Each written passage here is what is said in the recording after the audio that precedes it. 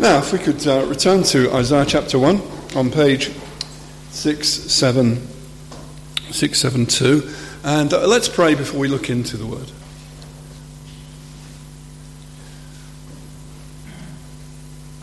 Oh, Father in heaven, we are aware that the world chases around for messages from outer space, or to mediums, to spiritual messages, ultimately from demons. But Lord, we praise you and we thank you that as we come into your word and read your word, Lord, we have a message from the living God. And we thank you that the word of God is living and active and sharper than any two-edged sword. We thank you that the word of God abides forever.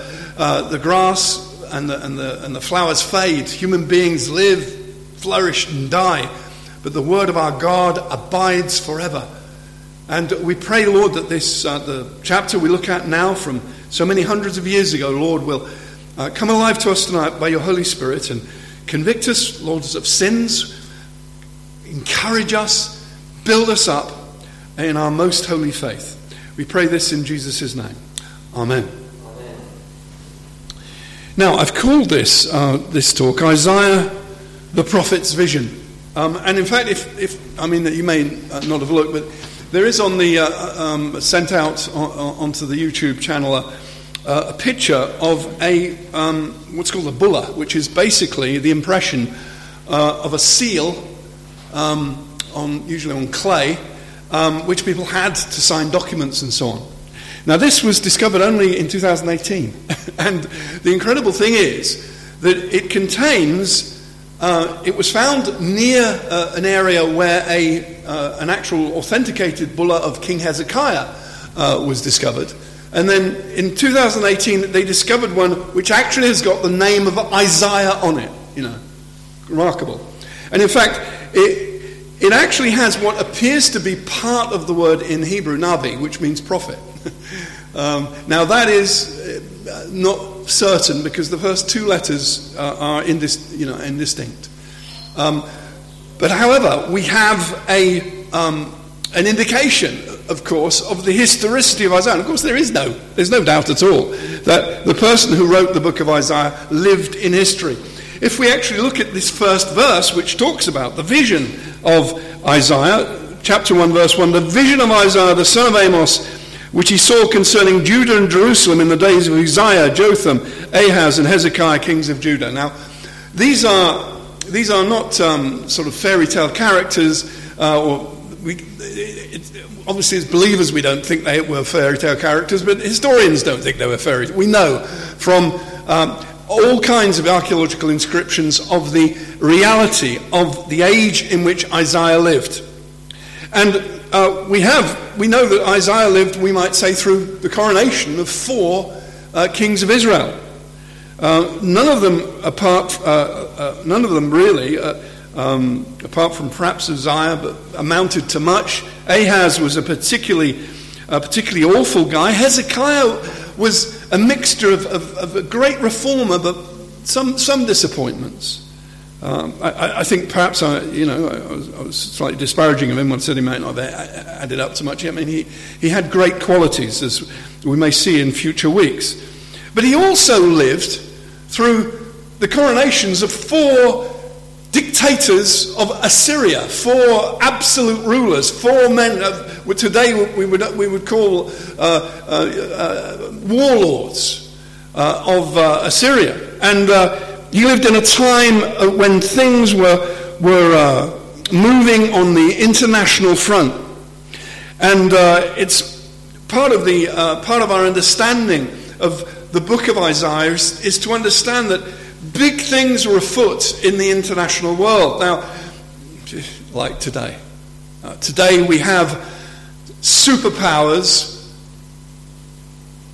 involved in all kinds of machinations in all kinds of ways, and things are on the move internationally.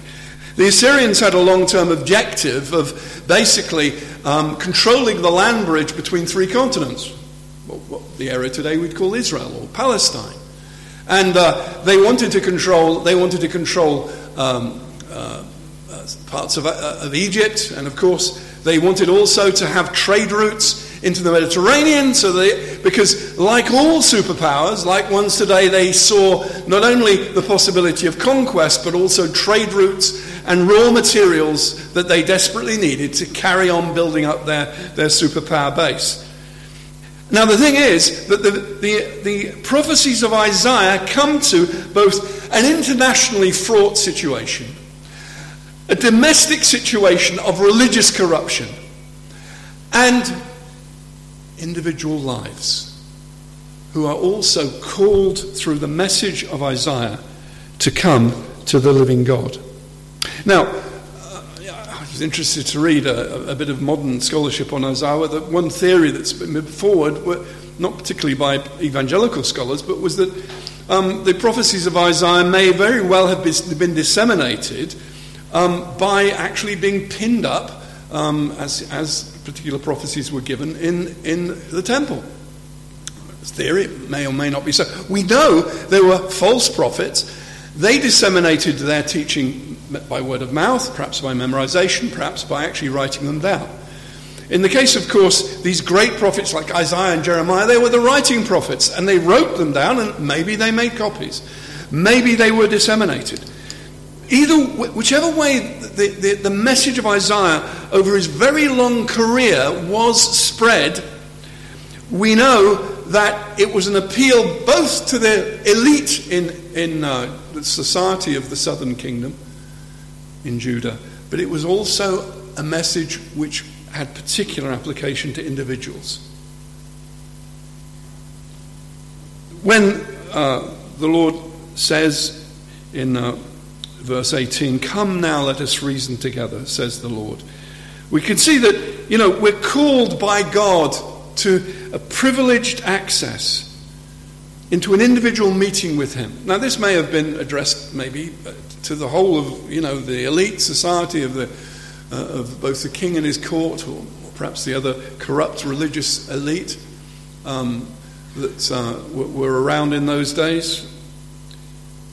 But clearly it is also something that we may ourselves be involved with. And what a privilege this is. Look at verse 2. It says, "Hear, O heavens, and give ear, O earth, for the Lord has spoken." Now, Isaiah actually seems to have, or the Holy Spirit working through Isaiah, seems to have been reminding the people of the Song of Moses in Deuteronomy 32, where after Moses had given his law, the holy law of God, to the people of Israel, he then was given a song that he said had to be sung regularly to remind the people of Israel down the generations. And this song began he introduces the song by saying in Deuteronomy 32 verse 1, "Give ear, O heavens, and I will speak, and let the earth hear the words of my mouth. May my teaching drop as the rain, my speech distill as the dew, like gentle rain upon the tender grass, and like showers upon the earth." Now, here we see that Isaiah is, in chapter 1, is actually introducing the whole of his prophecies. And God is speaking through Isaiah to say, look, this precious teaching is the teaching that gives refreshment, gives reviving, like the gentle rain upon the tender grass, and how important it is that we should listen to this message. You see, most people see Isaiah chapter 1 as actually an introduction to the whole of Isaiah, and indeed may have been written at the end of Isaiah's career when he finally put all of the material together that he'd written. We could see the introduction of chapter 1, verse 1 was clearly written by someone who was living at the time of Hezekiah, and talking about the whole progress of Isaiah's career in teaching. But as we actually look at the chapter 1, we see all of the major themes of Isaiah are actually portrayed. And I want us to think about the fact that God does speak to individuals like us across time, across history, whether we be in the middle of superpower confrontations, which we kind of are at the moment and may get worse in the future, whether it be a time of desolation and war, which it was for the people of the northern kingdom and eventually would be for the people of the southern kingdom during Isaiah's life, he calls us into a personal meeting with him. And how amazing it is that our insignificant lives are transformed into something incredible. The children of God having an audience with the King. I mean, how people thrilled are when they get a chance to shake the hands of the Prince of Wales, or shake the hands of the King. But how wonderful it is for you as a believer to be able to, like me and you, come together to worship the King of Kings, or to have a quiet time by our bedsides tonight, or indeed walk and talk with him during our daily lives. The thing is that the Bible is about real history, but it's also not just about the history of salvation, the history of God at work within the world. It's also about the real history of individual believers. The God of Jacob and of David, the God of Abraham and of Isaac, this God is also your God, who calls you to listen and obey him. Now, I mentioned already that this time was a time of great historical importance in the Middle East. But let me just fill in a few background facts. Israel had been split into the northern kingdom and the southern kingdom, as most of us know. The northern kingdom had basically rebelled against the dynasty of David and Solomon, and they had chosen to go their own way. But unfortunately, the election of their kings, the way their society went, that over a period of a century or so, they gradually got further and further away from the living God. Politically, the northern kingdom was in a terrible mess. As the Assyrian threat gathered, they seemed to remain oblivious to what was going to happen to them. They didn't respond to the threat of invasion or the threat of doom, if you like, by seeking the living God, going back to their roots, coming back to the Mosaic covenant, the law of God and purity. They responded to it by simply relying upon themselves. The Assyrians were on the move. They conquered places, and they simply went for a very ruthless kind of ethnic cleansing after killing tens of thousands and more of inhabitants, hundreds of thousands. They would then often, the ones that were left alive, they would transport so that to another region in their empire, so that they would never be a threat again. They would be, removed from their land, and they would be a useless, spent force.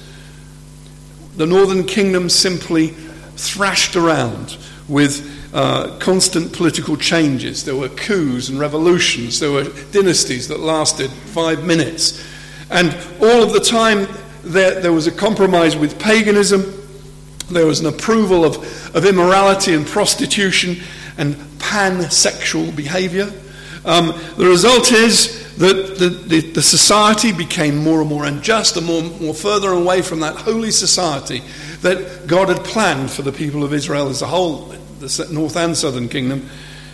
And they did not listen to the prophets that God sent them. Hosea, Amos, with messages of repentance and faith. And in the end, in 722, Samaria fell to the Assyrians, and the Assyrians did their thing, ethnically cleansed them. Apart from the tens of thousands they killed and murdered as the immediate time of the invasion, they then simply removed thousands of them. In their log they said they removed 30,000 immediately, but probably more, and then shipped in loads and loads of people from other regions into the area who had no knowledge of God at all.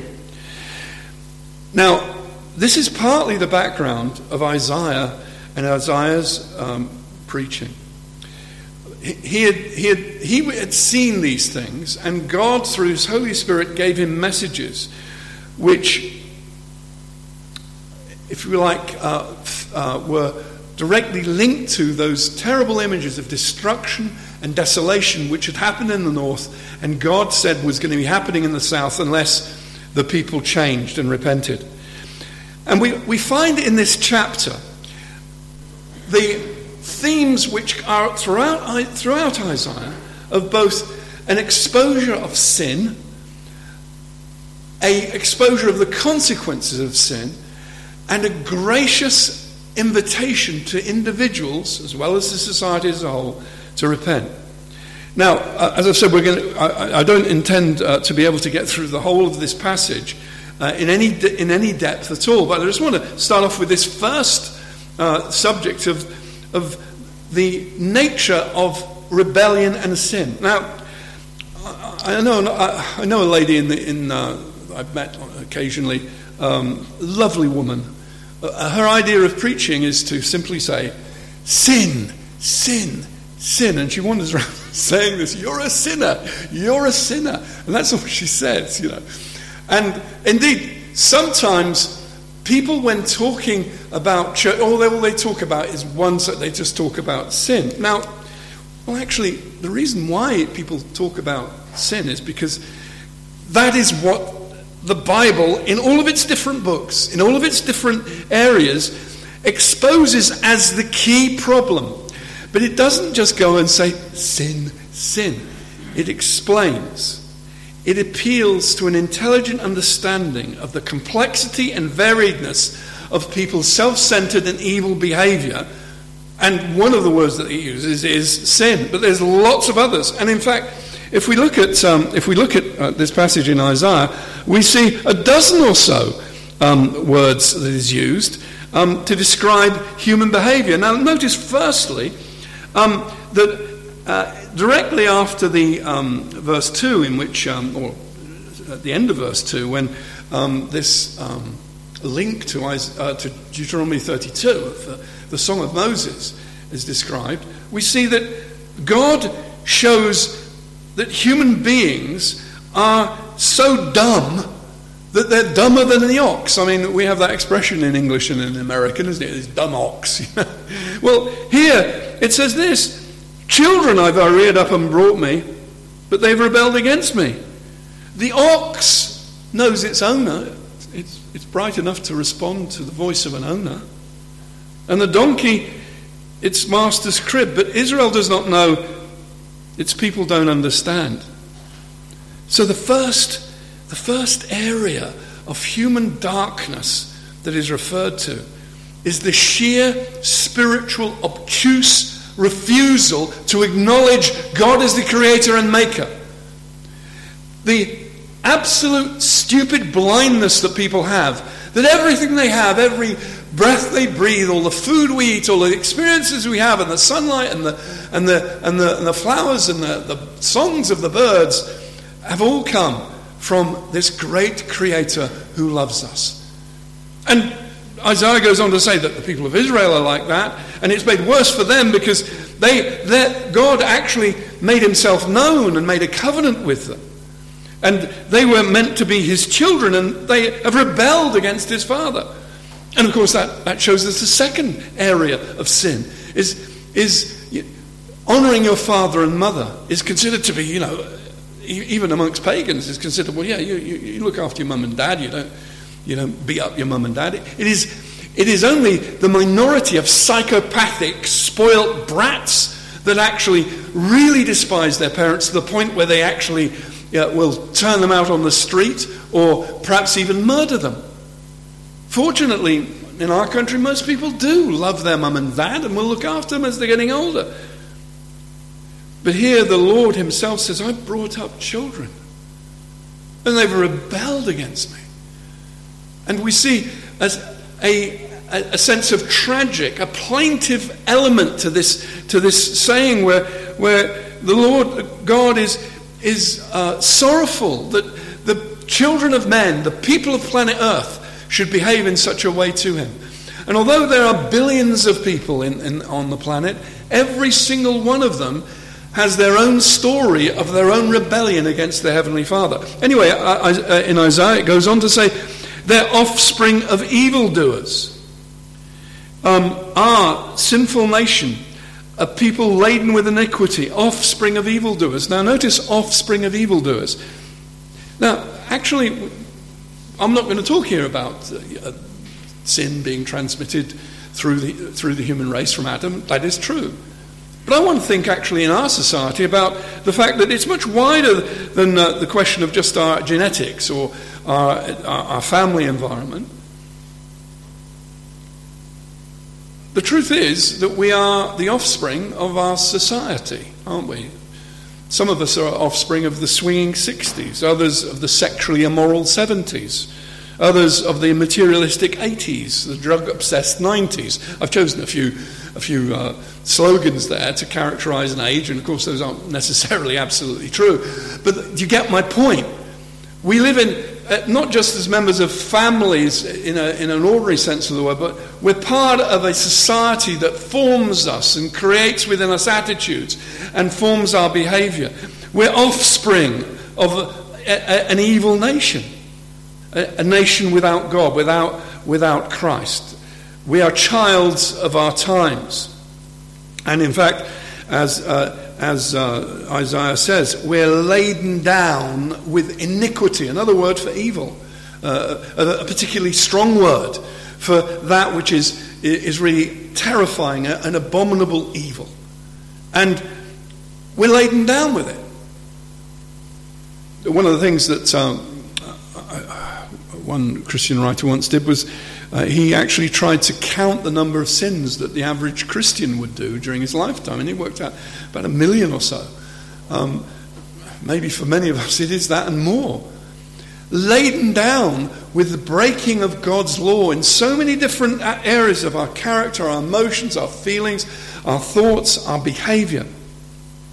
And of course, he goes on to say in offspring of evildoers, and I mentioned this when I was reading, corrupters, children who are corrupters. Now, in talking about children, it doesn't mean in terms of their biological age. She's talking about the children of Israel. They were corrupters of others. Now, this is a thing that all of us, as Christians especially, have to bear in mind. We can lead other people into sin. John Donne wrote this poem, a poem to God the Father, a famous poem from a few hundred years ago. And he says, I'm always doing sins, and I'm always in need of forgiveness, and I need forgiveness in the ways I've led other people into sin. And when he was a young man, he was a ladies' man, as we might say, and he had dozens and dozens of corrupt sexual relationships with all kinds of women. And as an older man, having become a Christian, he mourns him leading other people into sin. Well, Christians may do this. We can teach other people, children, grandchildren, about anger, gossip, bitterness. We display those things. People can learn from them. People can be corrupted by them. Swearing, rebellion, treating God lightly, not really being serious about the Word of God, not following Christ with all of your heart, not recommending his life to other people by the way we live. Corrupters.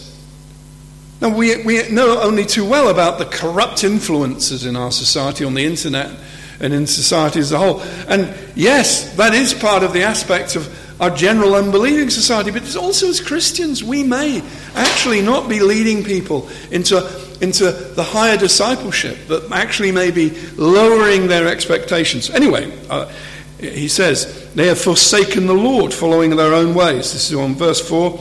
They have despised the Holy One of Israel. A despiser of God. A despiser of God. Now, when we hold a holy God in contempt, how awful that is. And sometimes Christians, either outwardly or maybe inwardly or not even thinking about it, are actually holding God in contempt. Now, Paul says in Romans, doesn't he? Have you despised the the compassion, the mercy. It's meant to lead you to repentance, not to carry on in the same old way. The people of Isaiah's day, we're told, were utterly estranged. That's the last last phrase in verse 4. Utterly estranged. Like a man who's run off with another woman, left his wife, has turned his hatred upon his wife, and tried to then take her house and possessions and completely leave her with next to nothing. I mean, it happens. Utterly estranged. And we in the same way have turned against the Lord and completely try to destroy his work in the world. We have a suicidal rebellion. In verse 5, Isaiah says, why will you still be struck down? Why will you continue to rebel? It's like a boxer who's getting hammered in the ring, and he keeps on, instead of throwing in the towel, he keeps on getting up and he's hammered again. But he won't throw in the towel, and he carries on in just the same way. Some people in life, they turn away from God and they find that their life becomes a misery. They become alcoholics or drug addicts, and things go wrong in their life, and they get battered again and again by their own sins. They lose their job, they lose their wife, they lose their family, they lose everything. They end up on the streets, maybe. They're blasting their life with hatred and bitterness, but they refuse to submit to God. They just keep on getting hammered. Why will you still be struck down? Why will you continue to rebel? The whole head is sick, the whole heart is faint, completely diseased. From the sole of the foot even to the head, there's no soundness in it, but bruises and sores, raw wounds. They're not pressed out or bound up or softened with oil. Now, so there we have all kinds of expressions, phrases dealing with sin, but giving all kinds of images and understandings of ways in which people have turned away from God. Now, next I want to notice this, that basically Isaiah goes on to talk about the consequences, and I'm going to be quick on this. Isaiah tells us that the result of sin is desolation. Your country lies desolate. Your cities are burned with fire. In your very presence, foreigners devour your land. Now, this probably is a reference to the onslaughts of the Assyrians upon the towns of the southern kingdom during the time of Hezekiah. That was a terrible time. Many thousands of Jews from the southern kingdom were taken off as slaves by the Assyrians. This was at the time when Jerusalem remained free and was besieged, and then there was a great victory of God over the Assyrian army, and they departed from the place. But actually, the southern kingdom was ravaged by the Assyrians, and these kinds of things happened. These desolations were happening, and the daughter of Zion was left like a booth in a vineyard, like a lodge in a cucumber field, like a besieged city, which in fact happened to Jerusalem. And if the Lord of hosts had not left us a few survivors, we should have been like Sodom and become like Gomorrah. Now, Isaiah goes on in chapter 1 to talk about the consequences of sin. And he says that in verse 28, rebels and sinners shall be broken together, and those who forsake the Lord shall be consumed.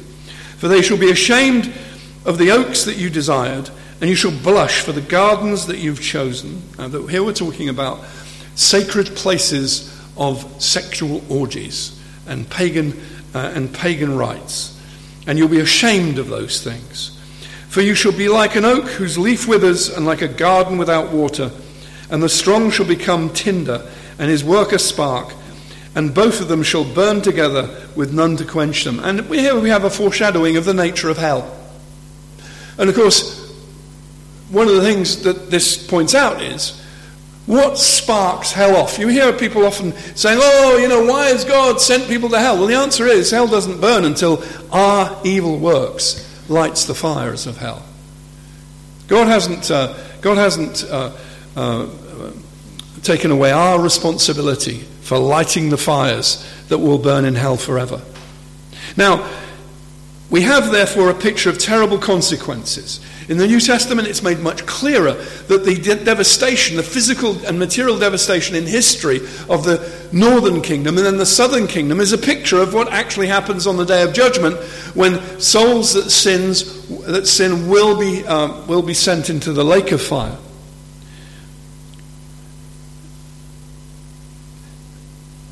But the thing is, we can also see that Isaiah tells us that the outward religious rituals cannot save us. When I was watching the coronation yesterday, I have to say I do have a dislike of what I call cathedral religion. Now, what I mean by cathedral religion is not that you can't worship God in a cathedral. Of course you can. But the buildings, the institution, the impressiveness precisely of the actual building itself can create a so-called religious feeling which you can go through, but it's outward, it's not inward. People say, when I go into a cathedral, I feel the presence of God. Well, maybe. But the thing is that if you really have a real meeting with God, you will be having that experience of God and that relationship with God, whether you're sitting under a tree or sitting at a bus stop. The thing is that cathedral religion, often, especially with things like choirs, in which people who are singing in the choirs produce the most gorgeous music, but whose hearts are often not actually inflamed with the love of the Lord. Again, I'm afraid I am biased by my background in chapels when I was at university, and friends I knew who sang in chapel, and they used to tell me that, while they were singing, they would be handing out little messages with dirty jokes on them to each other, having a laugh. They'd get up to all kinds of business in between when they were singing, because their hearts weren't actually hearts of believers worshipping God. They were interested in the music. They liked the music, the sound of the music. Now, it is certainly, whether it's fair that I've just said about cathedral religion, I'm not going to say, I might be being a bit unfair. But what Isaiah says is this, that temple religion cannot save the people of Israel and the people of Judah from the disaster coming upon them. So he says in verse 10, "Hear the word of the Lord, you rulers of Sodom. Give ear to the teaching of our God, you people of Gomorrah. What to me is the multitude of your sacrifices? What is the multitude of your hymns that you sing, of the prayers that you pray off by heart? What is the multitude of your animal sacrifices, says the Lord? I've had enough of burnt offerings of rams and the fat of well-fed beasts. I don't delight in the blood of bulls or of lambs or of goats." Now, these sacrifices were prescribed by Moses. They were good and right and holy if the heart was right. But the hearts of the people in the southern kingdom weren't right.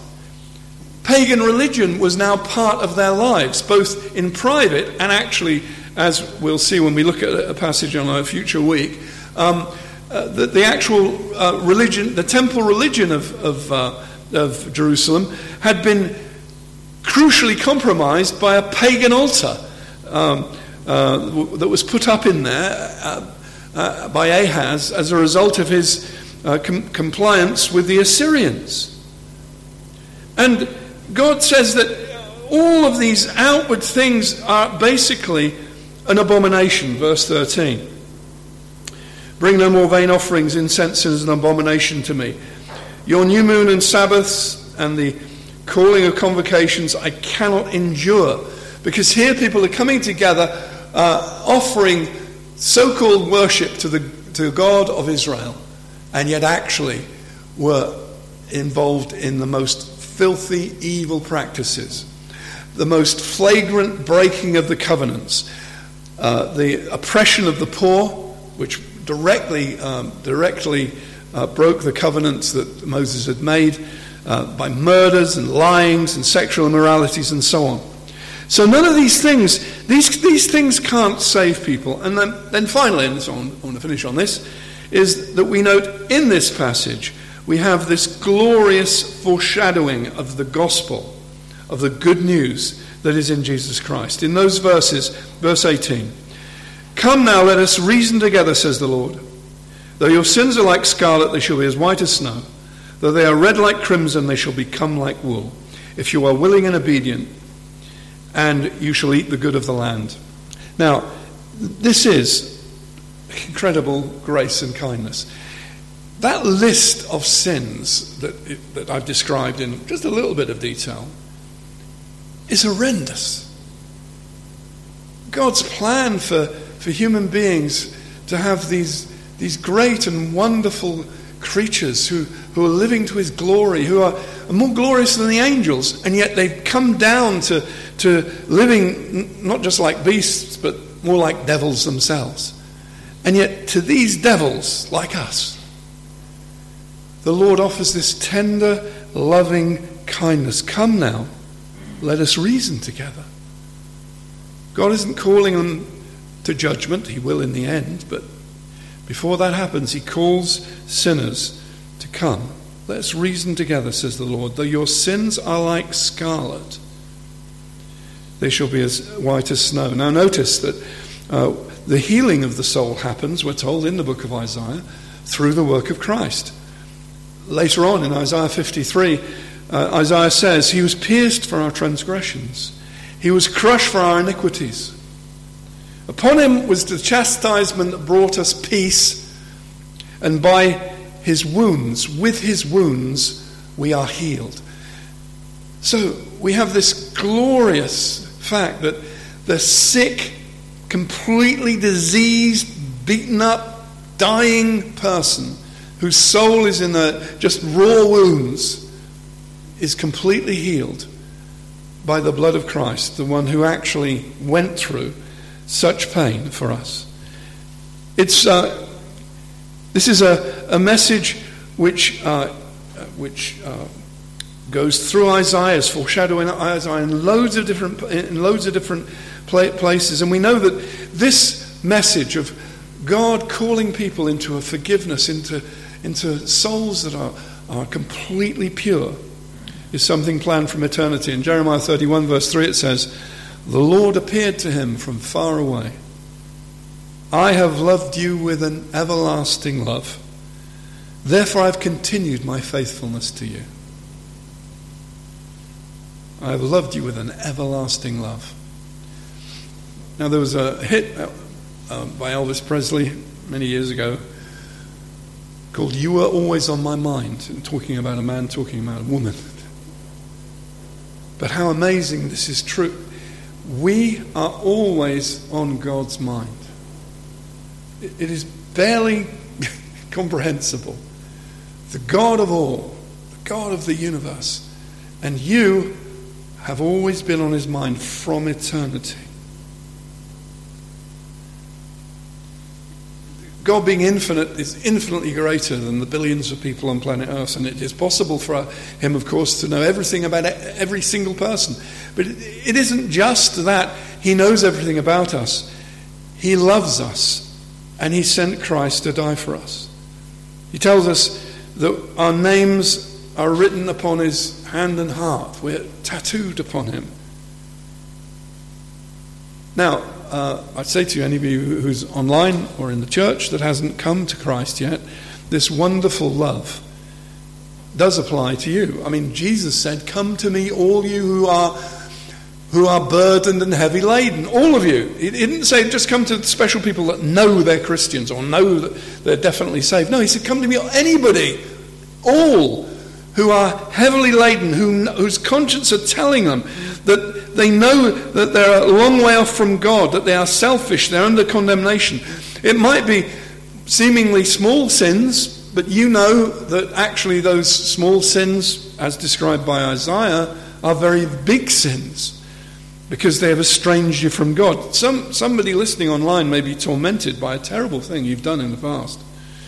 They're graven on your own conscience. You may have betrayed a husband or a wife, a child, a relative. You've been cruel, stupid and destructive. You might have been in jail for your crimes. You may have done terrible things. But here the Lord says to everyone, come to me, those who are burdened and heavy laden, and I will give you rest. Now this is wonderful. This is absolutely marvelous. And this wonderful love of Christ radiates now in this place. And indeed, Isaiah, we're told in John's Gospel, Isaiah saw Jesus' glory and spoke of him.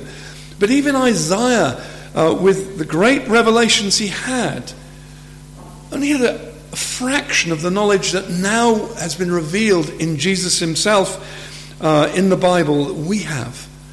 And this wonderful love calls us to change. Now, one of the things that we see in Isaiah is there is a call in Isaiah 1 to repentance.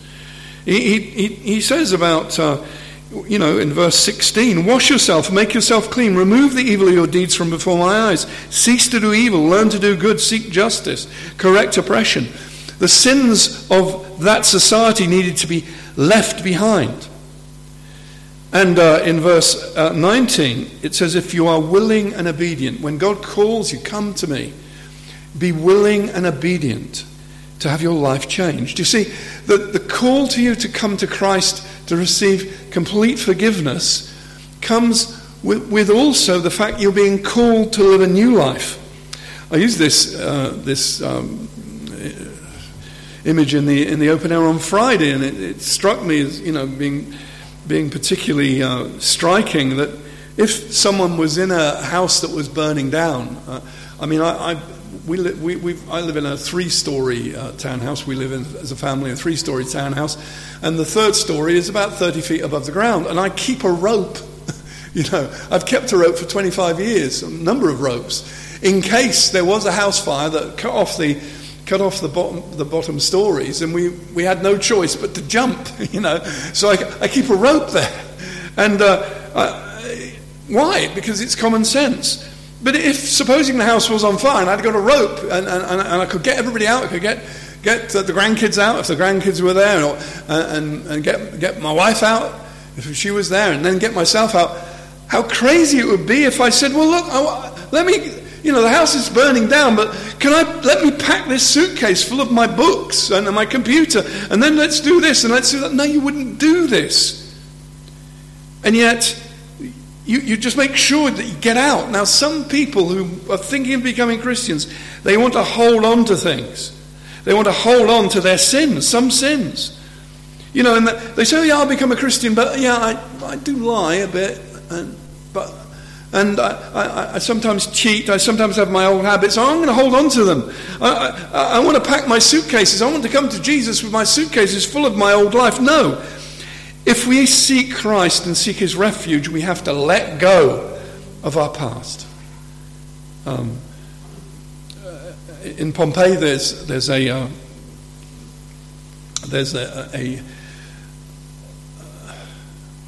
not sure what we'd call it, a living statue of a thief that was encased in volcanic dust, and basically his body became dust eventually, but they filled this cavity when he'd been covered by this pyroclastic flow, and he actually is clutching on to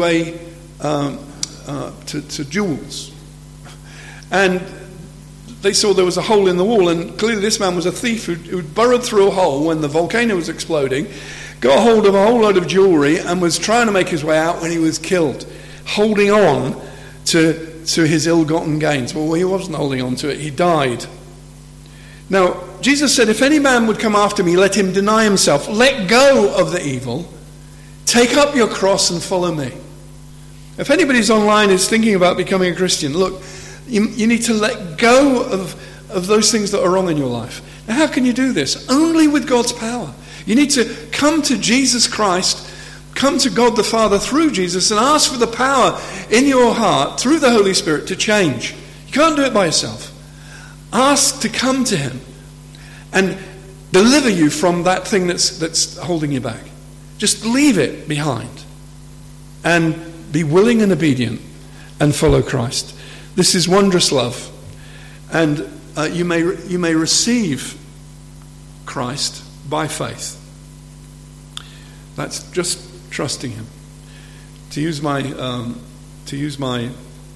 image of someone who's in a burning building, supposing they don't have a rope, and it's 30 foot up and there's nothing below apart from concrete, probably going to die.